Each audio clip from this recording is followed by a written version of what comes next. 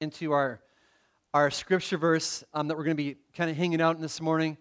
It's a very well-known story. It's the story of Adam and Eve, the story of the fall, the story of how they took that bite from that forbidden fruit and everything just kind of went downhill from there. But it's a tragic story, but one of the things about the story of Adam and Eve is that it actually doesn't start off as a tragedy. It actually starts off as a romance.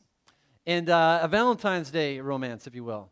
But they've got this relationship, and the background of this story that we're going to read is Adam and Eve, they're there in the Garden of Eden, lush, beautiful paradise, and we're going to pick it up in Genesis chapter 2, verse 22, where it says this. It says, "Then the Lord God made a woman from the rib he had taken out of the man, and he brought her to the man. The man said, 'This is now bone of my bones and flesh of my flesh.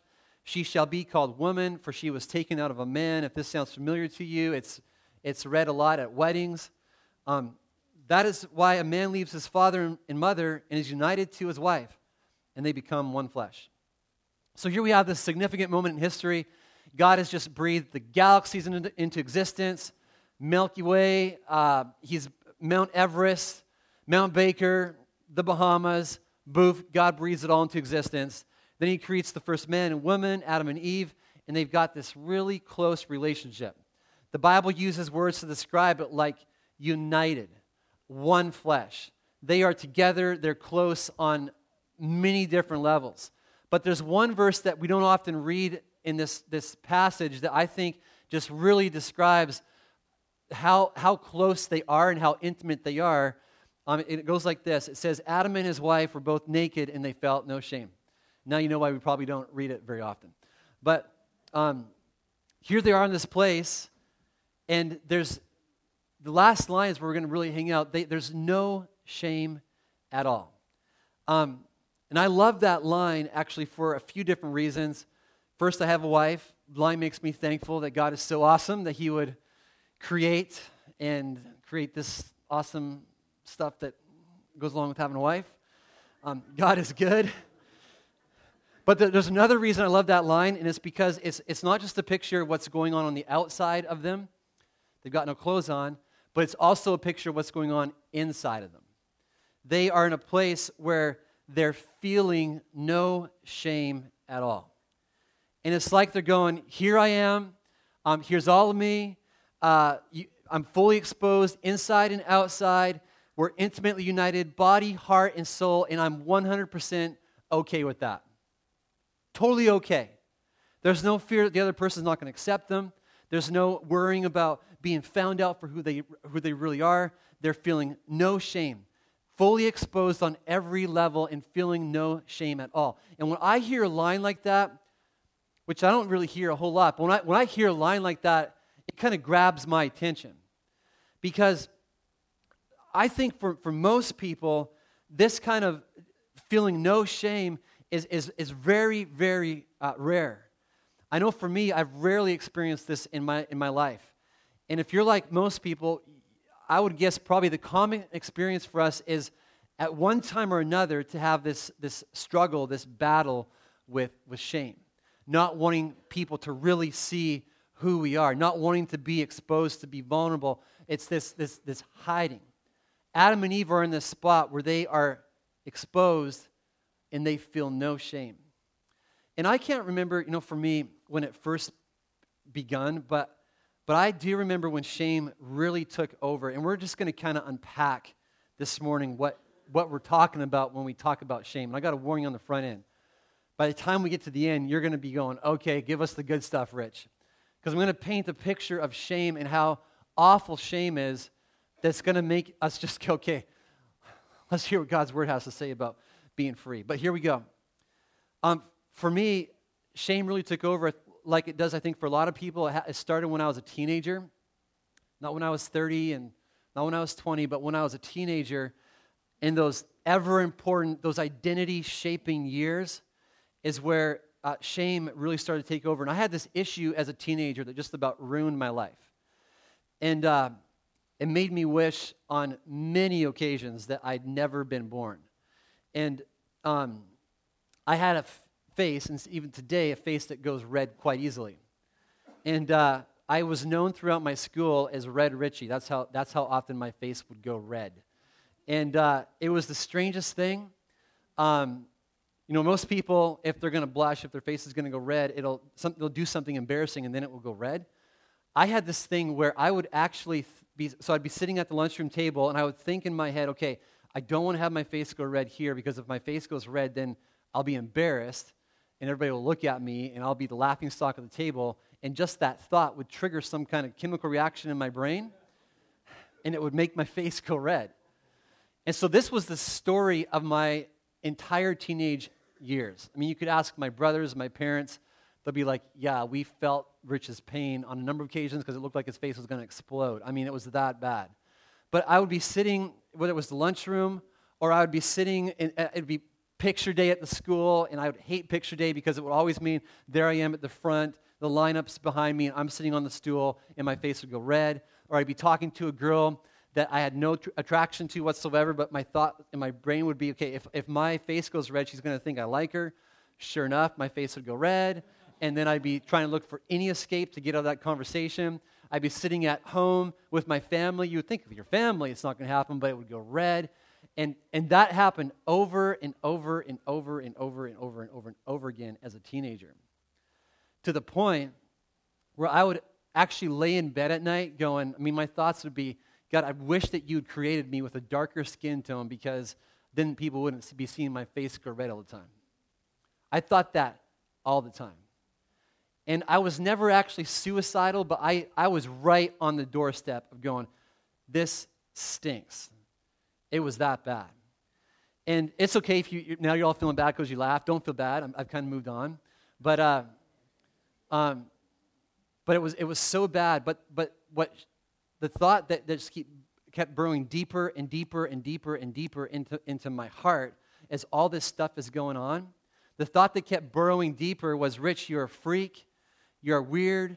Nobody else has this issue. And I was just full of shame. I hated myself because of this. And a lot of people, sometimes you start talking about shame, a lot of people get guilt and shame kind of mixed up, but they're different. And here's how they're different, and it will help you understand what we're talking about this morning when we're talking about shame.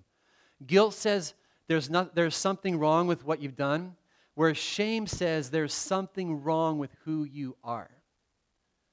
Guilt says, rats, it's Valentine's Day. I totally forgot about it. I forgot to get my wife flowers. I got to do something about that. Shame comes along on the other hand and says, you forgot to get flowers? What kind of a man are you? What kind of a husband are you?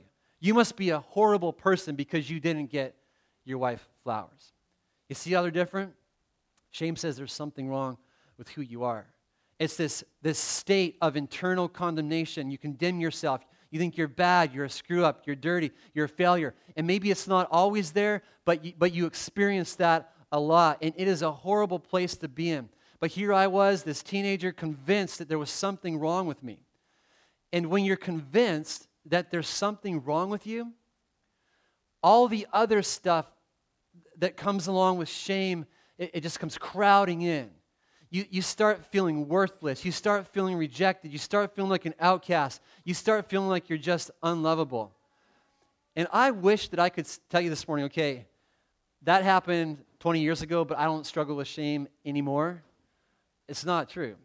Just this last week, getting ready to have a meeting with another pastor friend of mine, and the thoughts that kind of creep up are, okay, Rich, you got to be careful how you say things because you don't want to be perceived in the wrong light, and you don't want them to see who you really are, and you got to be careful, Rich. You got to have a bit of a wall there. Not wanting someone to see who I really am, that's shame.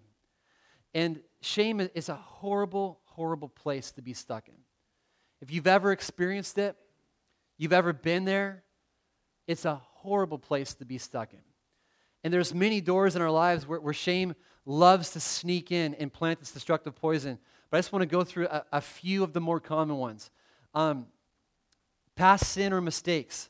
Shame will work its way in through past sin and mistakes. You've done something in the past, and that voice of shame will just rub it in. I've shared a few times how several years ago I gambled away thousands of dollars. And shame today, if I ever get in a place where I am struggling financially or maybe make a mistake financially, shame is right on the doorstep to say, hey, Rich, yeah, you deserve what you got right now. Rich, you are a screw up. You're a failure financially. What kind of dad would have done that back then? And now here you are. Nothing's changed at all. It's right there trying to pounce on past mistakes, past sin. And it happens all the time. Maybe for you it's something different. Sexual sin often has a huge role to play in shame in people's lives. It's the guy that's just stuck with this addiction, and rather than feeling bad for the wrong he's done, he just keeps hearing that nagging voice saying, you're messed up, there's something desperately wrong with you. It's shame that's just preying on past sin and mistakes. Another way that shame tries to creep in is uses physical appearance. So for me, it was my red face. Something's wrong with me. Maybe for you, it's not a red face, but it's something else that has to do with your physical appearance. Becky and I have a friend who just recently shared her story about how she grew up just full of shame over her physical appearance. And for me, so my shame, a lot of the arrows, the voices of shame, a lot of them were just in my head. This friend of ours, the voice of shame came directly from her dad. Her dad was saying things like, she'd go down she'd go for seconds, and her dad would just heap on the shame and say, hey, you got to cut that out. First thing in the morning, every time he'd tell her, hey, you need to go to the bathroom and put on some makeup and do something about that face. Saying this kind of stuff over and over, just ridiculing her left and right. And as a result, she's got this shame that she's grown up with. How's a kid supposed to grow up with a solid identity when she's hearing that kind of stuff over and over again from her own father? So many people, though they struggle with a sense of shame over their physical appearance, hearing thoughts like there's something wrong with you, you're unlovable, unworthy, you're out of control, you're a failure, that's shame preying on physical appearance. Another area that shame preys on is socioeconomic status.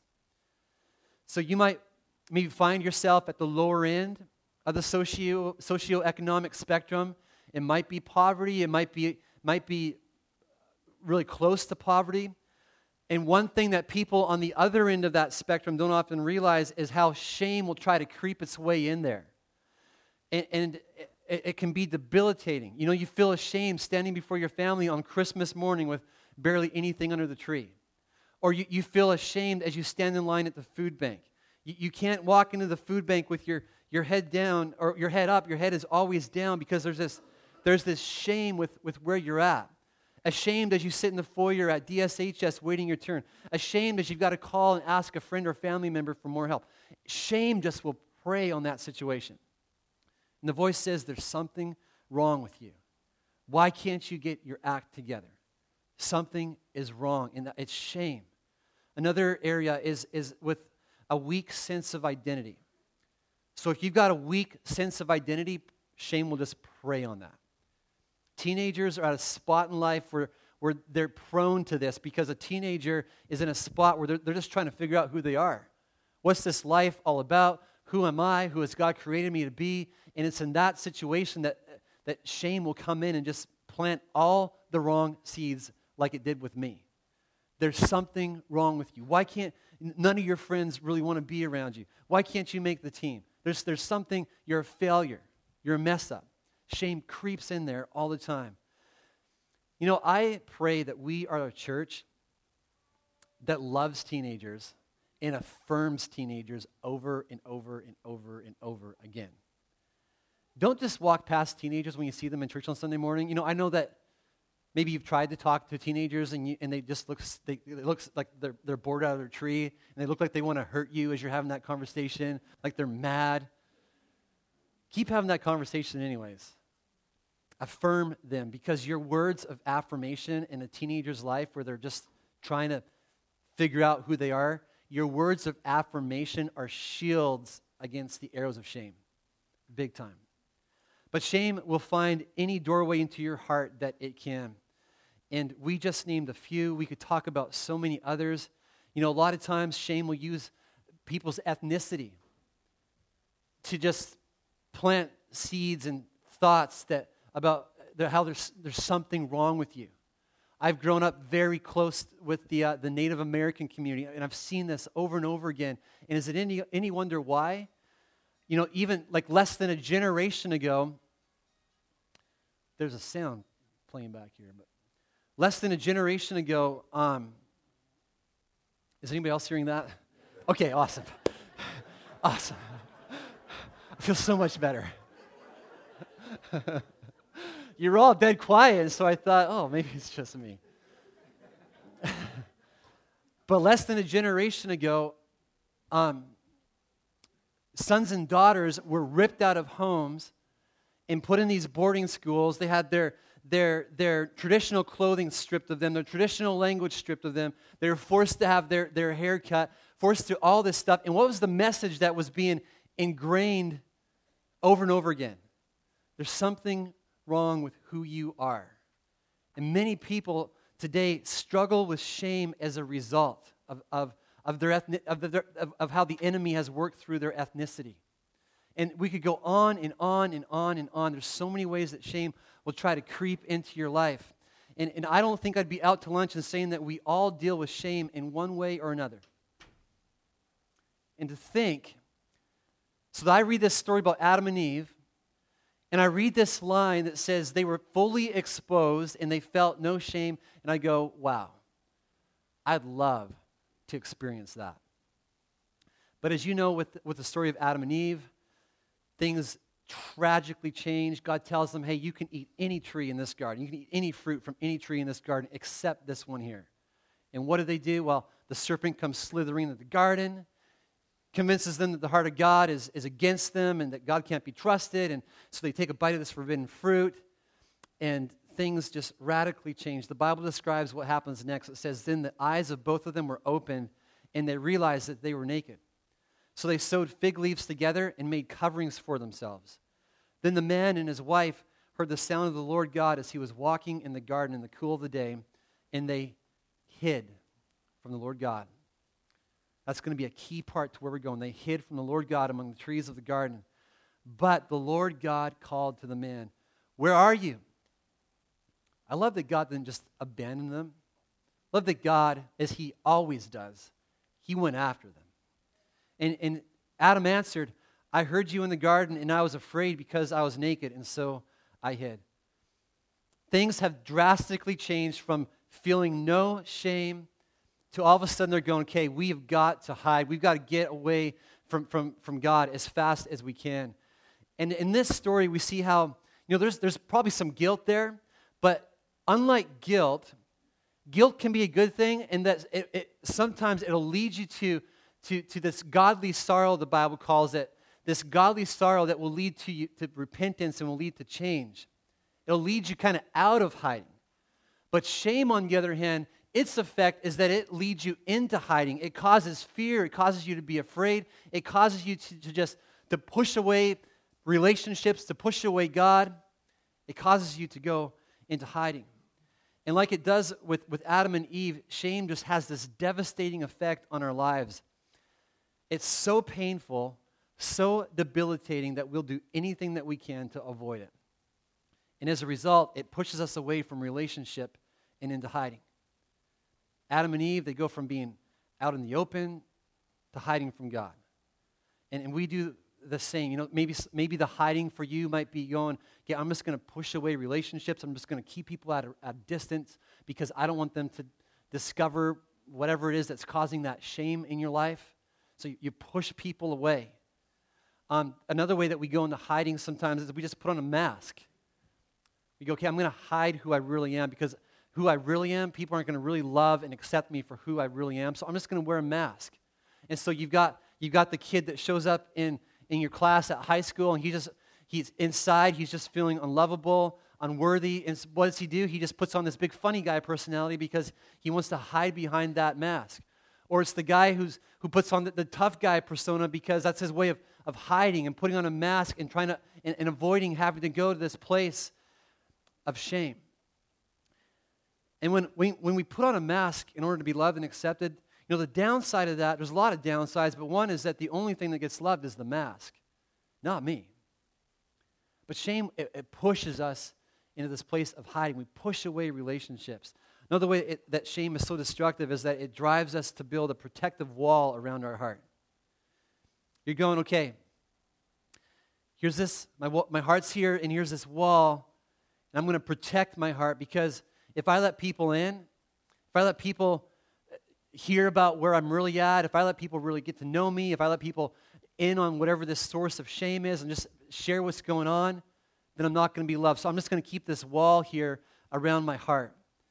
And as a result, vulnerability, being intimate, close, getting to know people, relationship, those are difficult because you've got a wall around your heart.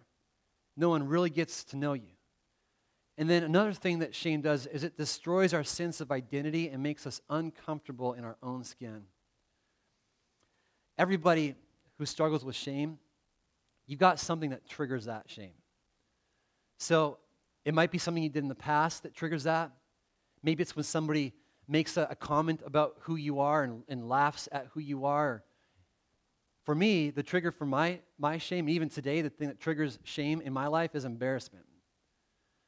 When I get embarrassed, maybe it's because I say something wrong or because whatever, it triggers shame like nothing else. And if you look at your identity as a compass, and you got like true north, you know who you are, you got true north, your identity is solid, you just got it kind of figured out. What shame does is it takes that needle that's pointing north and it causes it to go like this. So when how it plays out for me is when Rich gets embarrassed, in that moment, my needle is on the inside. On the outside, you don't see nothing, but on the inside, it's going like this. And very quickly, identity just it unravels. It just comes falling apart. I'm uncomfortable in my own skin. I'm uncomfortable with who I am. And the same thing happens whenever you get in that place of shame. You feel like you got to pretend to be someone that you're not. It destroys your sense of identity. It makes us uncomfortable in our own skin.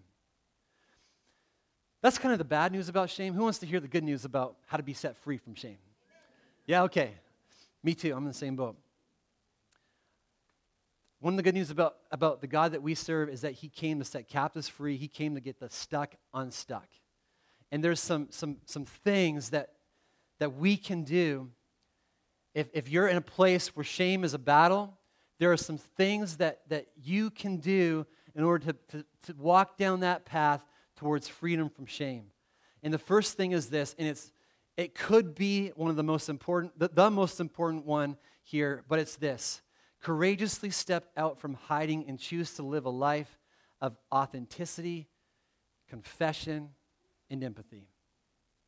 We see this with Adam and Eve. So they've messed up. And God comes along, and He comes walking through the garden, and Adam and Eve, they're there hiding, and God says, "Where are you?" Adam could choose to stay hiding behind that bush, but he doesn't. I mean, it's God, so God's going to discover him anyways. God knows where he's at, but Adam comes out of hiding, and he says, "Hey, we were afraid, and so we hid." I mean, that's really, when you think about it, that's a pretty real statement that Adam's making there. This is what's going on in my life. He was authentic, and which led to confession. And when you're authentic, when you can confess, it's one of the only ways to begin to get out of the shame cycle. When you can have people in your life and you can go, okay, here is what I'm struggling with. Here's what I'm battling with. It begins to bring freedom. Hiding in shame is the enemy of freedom. Hiding in shame is the enemy of your deliverance. It's the enemy of healing. When you can begin to courageously step out from hiding and go, okay, this is where I'm at, and I'm going to, with the people in my life, I'm just going to begin to share. And we talked about that word, vulnerable. I'm just going to begin to put my heart out there and share. It's the first step on your path to healing. And then the next important thing is empathy. So authenticity and confession, that's what's required of the person who's walking in shame. But empathy is what's required of anyone wanting to be a good friend to the person who's walking in shame. And I love what Brene Brown, she's this lady, has done a ton of great research on shame and vulnerability, and she just captures really good here how crucial empathy is to just experiencing healing from shame. She says, empathy is the antidote to shame. If you put shame in a petri dish, it needs three things to grow exponentially. It needs secrecy, silence, and judgment. If you put the same amount of shame in a petri dish and douse it with empathy, it can't survive. The two most powerful words when we're in struggle with shame are these: me too. Me too. Empathy. Not judgment. Not, I can't believe, wow, that's what's causing shame. That's what's going on in your life. Man, I struggle with it too. I struggle with shame as well. And when dealing with people who are walking in shame, it's so important to walk alongside of them on this journey. You're not the helper and they're the helpee. No, we're all in this together, right? We're all in this together. We need one another. And when you can be courageous enough to go, okay, this part of me I've kept hidden, I've kept secret, I've kept it in this silent place, but I'm going to be courageous enough to step out and share. And when the person on the receiving end is full of grace like Jesus, it is healing to shame. And, there are many ways to find relationship. Maybe for you, it means you're looking at the relationships that you already have and you go, okay, I'm just going to, for me, being courageous is just stepping out. I've got this stuff that I've been wrestling with for years and has been the source of shame in my life. I'm just going to start sharing that. But there's ways that you can begin to find relationship. And next, so courageously step out from hiding. Then the second thing is investigate where the shame originated and invite Christ in to heal you. And here's what I mean by that. So I struggled, going back to my struggle, my journey with shame. I struggled with the red-faced deal for many, many, many, many years. And as a result, it tainted my relationships with people. It tainted my relationships with God. I just had a wall around my heart when it came to people. I would only let people in so far. And just to be totally honest with you, I still to this day struggle with that as a result of what happened way back then. But when I was around 30, so about 15 years after this big battle that I had a friend of mine who came up to me and said, Rich, it's almost like, here's how I see you, Rich. It's like you've got a pretty big heart that wants to love people, but it's like your heart wants to expand, but it's just in the vice grip of this fear, this shame, this worry about who you are and how people are going to accept you. Are they going to accept you or are they going to reject you? And as a result of your heart being held like that, it's just not free to love. And I really didn't know what to do with that. But then 2 years later, I had another friend of mine who I finally opened up. When I was right around 30, I finally opened up with someone about all this red face stuff that had gone on when I was a teenager. 15 years later. 10 years ago, I would have never stand up here and tell you about all this stuff that happened when I was a teenager, because I'd be thinking, oh man, it's going to happen again, and then nobody's going to think I'm a freak and all this kind of stuff. But I was sharing this with this friend of mine and saying, hey, I was a teenager, I had this red face stuff, and it just became the source of shame. I just was so afraid about how people would perceive me and all this kind of stuff. And my friend, as we went back to the source of shame, my friend said, okay, Rich, this is what I want you to do. Just imagine for a second, or just tell me, Rich, as you're sitting there, go back in your mind, and Rich, as you're sitting there at the lunch table with your friends there in your school, where do you see Jesus in that moment?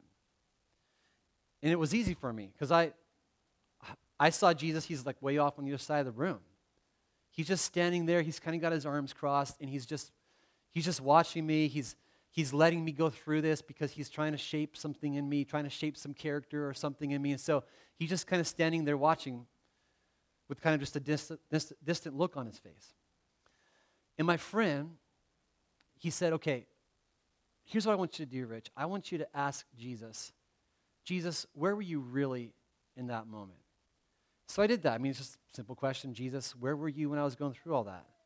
And instantly, the thought, whatever came to my mind, he was right there beside me. loving me, caring for me, holding me, with me on that whole journey where I just thought he didn't care. He was just kind of standing far off. And it's amazing how when you go back to your source of shame and you let Jesus come in and heal you, you let Jesus come in and speak truth to what was really going on there, it's amazing how when you hear the truth, it sets you free. God's word is on to something there.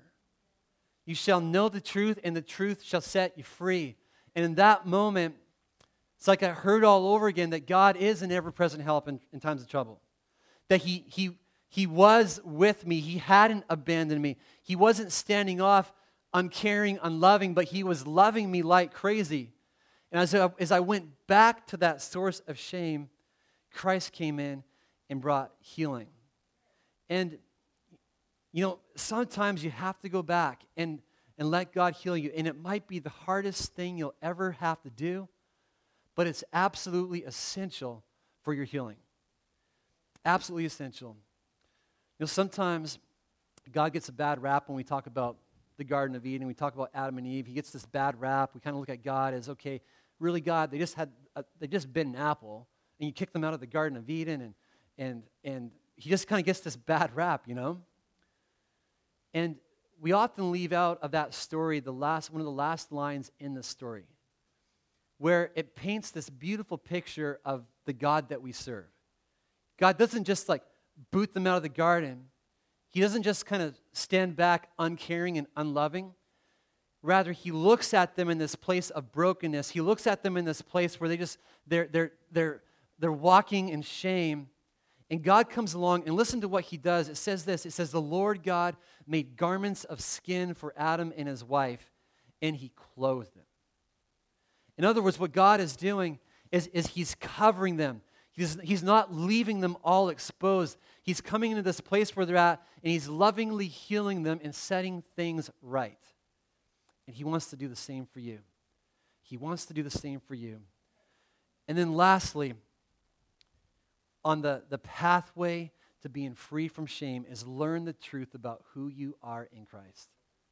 Learn the truth about who you are in Christ. I heard a speaker put it like this one time. He said, in the room of shame, we are who our sin declares us to be. In the room of grace, we are who Christ says that we are. I would say in the room of shame, whatever that source of shame might be for you, we are whatever that thing says that we are. That thing that says, hey, there's something wrong with you. You're unlovely, you're unworthy, you're whatever. You could fill in the blank better than I could. But in the room of grace, in Christ, we are who He says that we are. And it's more important to believe who He says that I am than even I say that I am. It's more important for you to believe what Christ says about you than you say about you.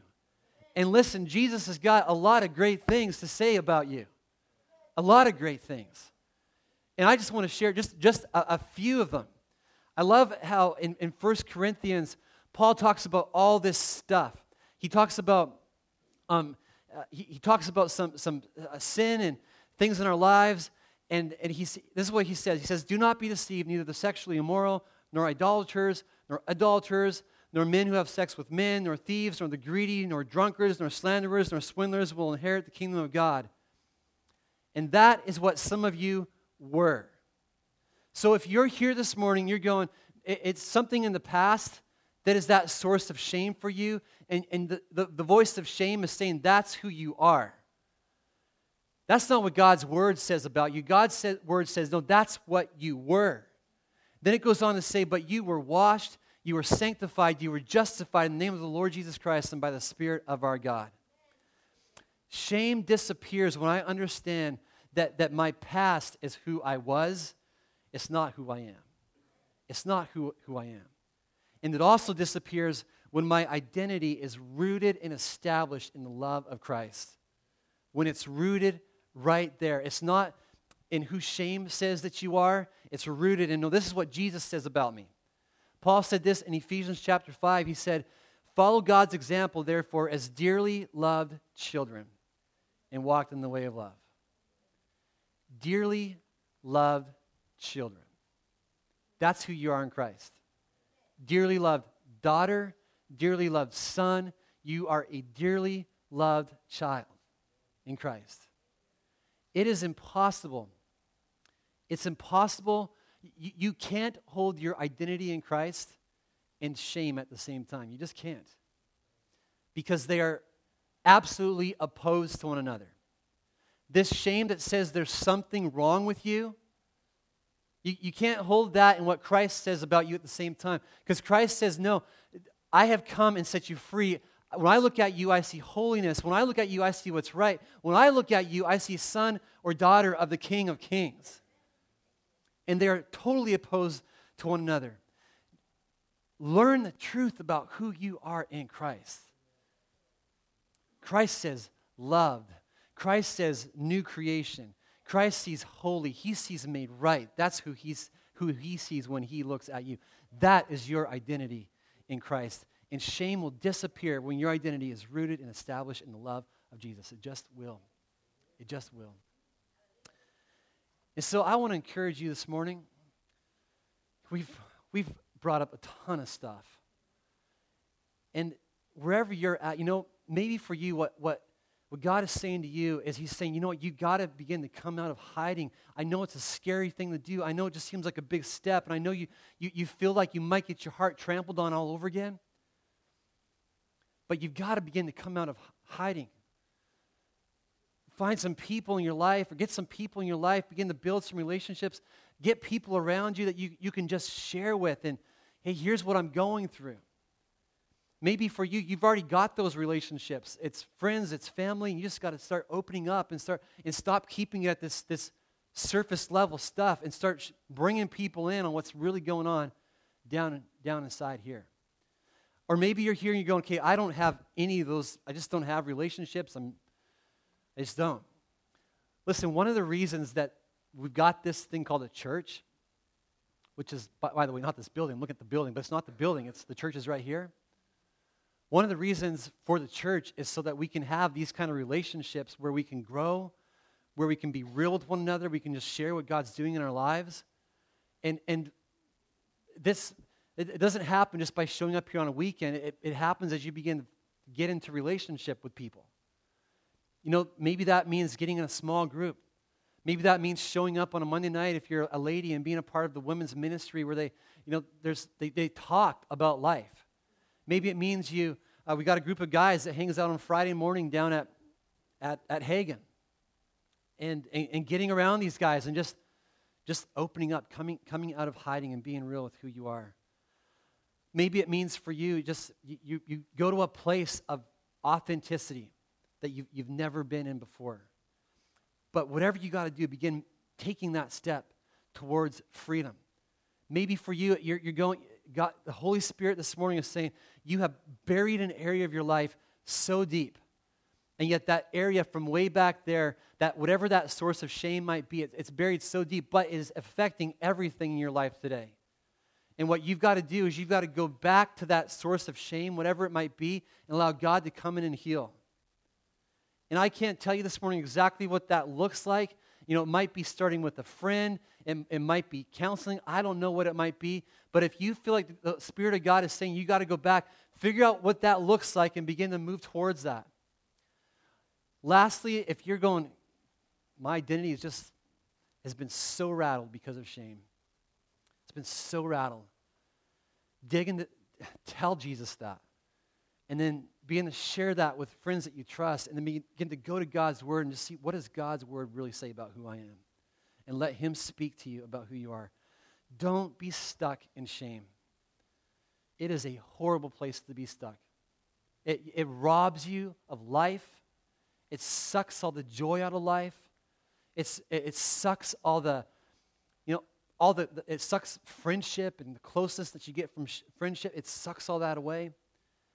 Don't be stuck in shame. Let Him set you free. Let's pray this morning. Heavenly Father, this morning, Lord, just want to pray that you would do what we've been talking about, that Jesus, you would heal, that you would set people free. Lord, may we, Lord, just have your Holy Spirit come alongside of us and show us exactly what needs to happen for us to be in the move towards that that place of being free from shame. And Lord, I thank you that you love us so much, that, Lord, you don't abandon us, you don't stand off, but, Lord, you see us at this place of struggle, this place of shame, of just feeling like there's something wrong with who we are. And, Lord, you come in, you come after us, and you want to set us free. And so, Lord, I pray this morning that, Lord, for the person that's been hiding out, that, Jesus, you would give them courage. Lord, for the person that knows there's something in the past that they need to go back to and revisit so that you can begin to bring healing. Lord, I pray, Jesus, that they would have the courage to go back there knowing that their Heavenly Father is right there walking back there with them. And Lord, for the person here this morning who's their identity, this morning they're going, I don't even really know who I am. And Lord, even as they hear me talk this morning about who they are in you and how they're a dearly beloved child, Lord, it's like it just rattles off their head and it doesn't sink down deep into their heart. Lord, I pray that you would cause that message about who you see, how you see them, Lord, cause it to go from their head to their heart. God, I pray that the truth would set people free from shame. Lord, we want to walk in wholeness. We want to walk in who you say that we are. And so, Jesus, I pray that you would help, that you would be that for us. In Jesus' name I pray. Amen.